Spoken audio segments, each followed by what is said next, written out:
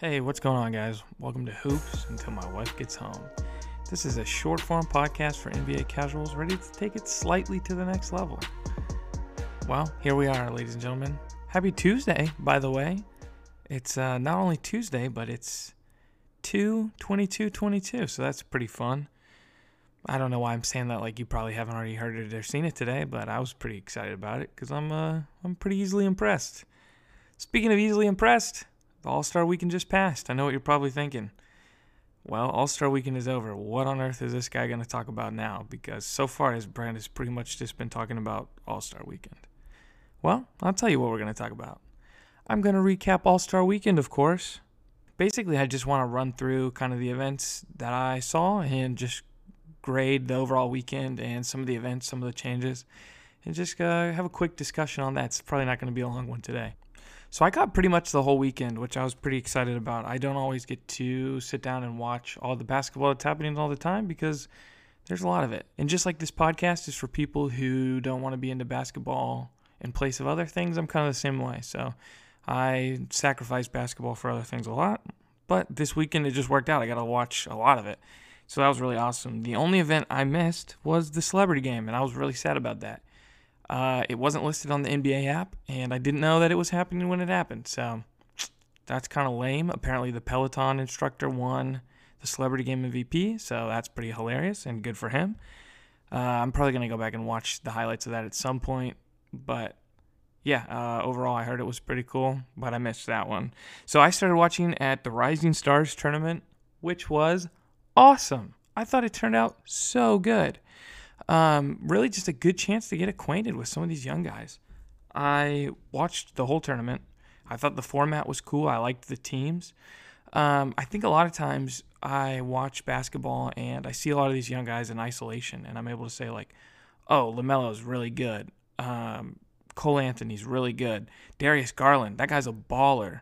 Scotty Barnes, that kid's really good. And so I can kind of see these guys in isolation and think, wow, that's a really good young player. But this was a really cool opportunity to see everyone, all these young players in one game and just kind of realize, wow, the future of this league's really bright. There's a lot of really talented young players who are going to be in this league for probably a while. And yeah, it's just exciting, honestly, to see how much young talent there is and just think about the possibilities in the years to come. I was bummed that LaMelo got out pretty quick. But what are you going to do, you know? It was a lot of fun. I had a really great time watching it. I hope they stick with that format next year because I would love to watch it again. I would love for this to be a yearly thing. So that was everything that happened the first night. The second night kicked off with the Skills Challenge, which was between Team Antetokounmpo, which was the three Antetokounmpo brothers, the two from the Bucks and the one from the G League, Team Rookies, and the home team, Team Cavs.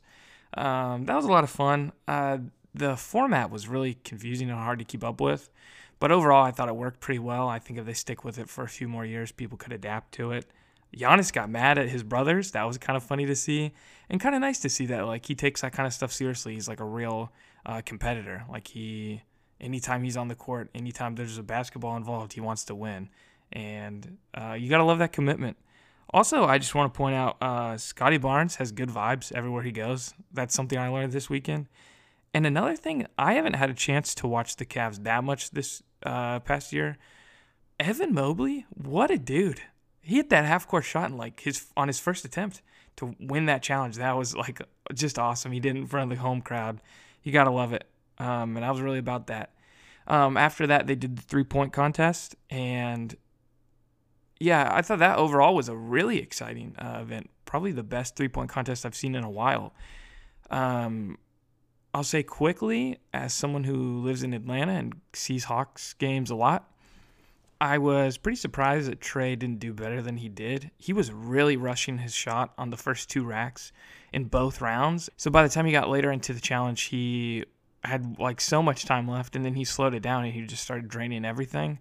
So Trey, if you're listening, which I know you're not, but if you are, slow it down, man. Don't overthink it. You shoot threes like nobody's business. This is your event.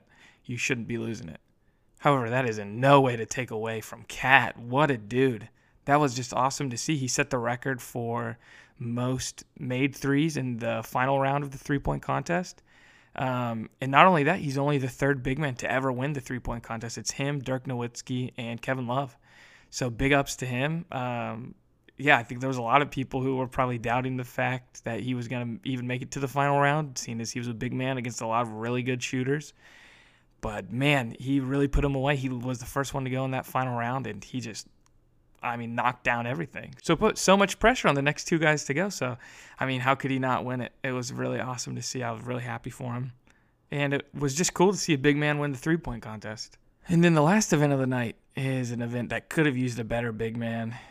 That was the dunk contest, man. I'm a big fan of the dunk contest normally. I think it's so much fun to watch. I thought the one a couple years ago with DJJ was really good.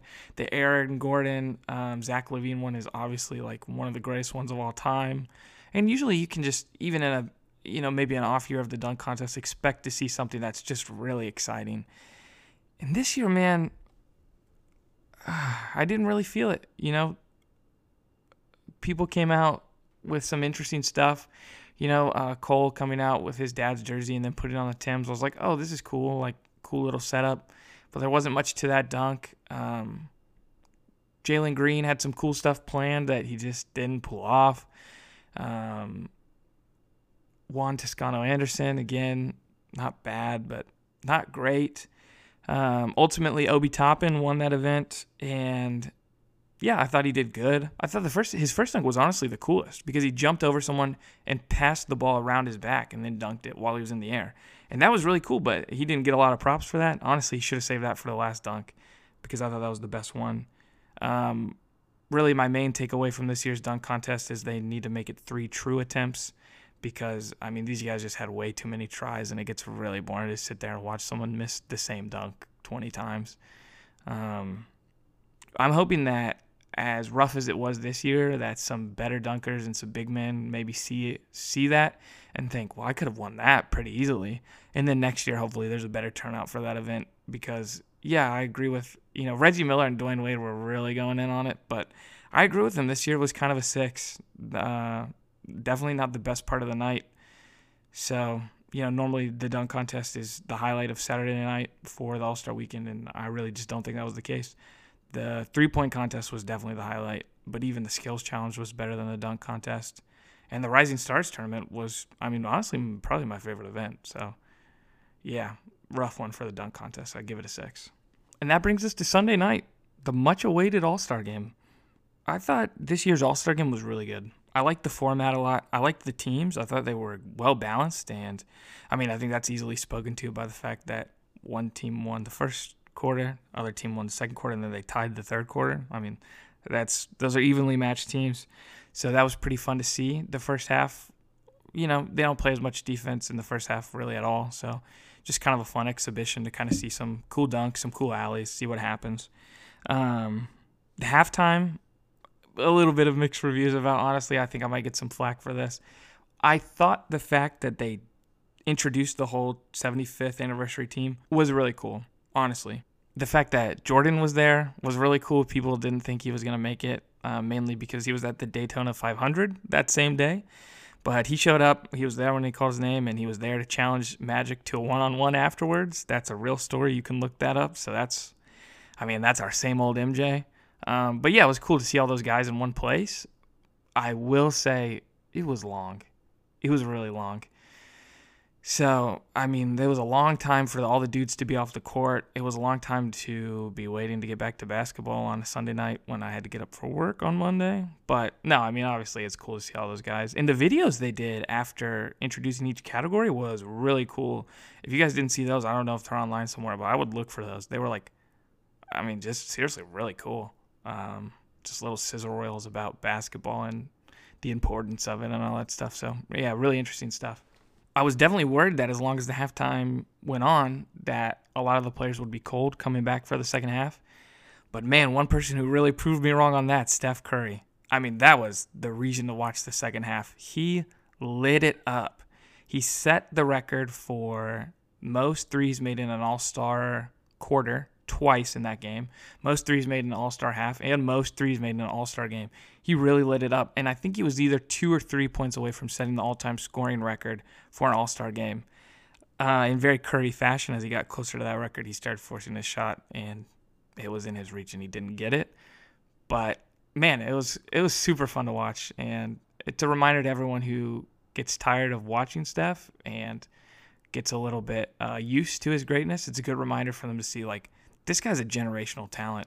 It's amazing for him to do it in Cleveland. A lot of people are saying because he was born in Ohio that it's cool that he did it. First of all, as someone from Charlotte, I want to point out that he doesn't claim Ohio. He's a Charlotte kid, I mean, through and through. So that's first of all. But second of all, they booed him before he started.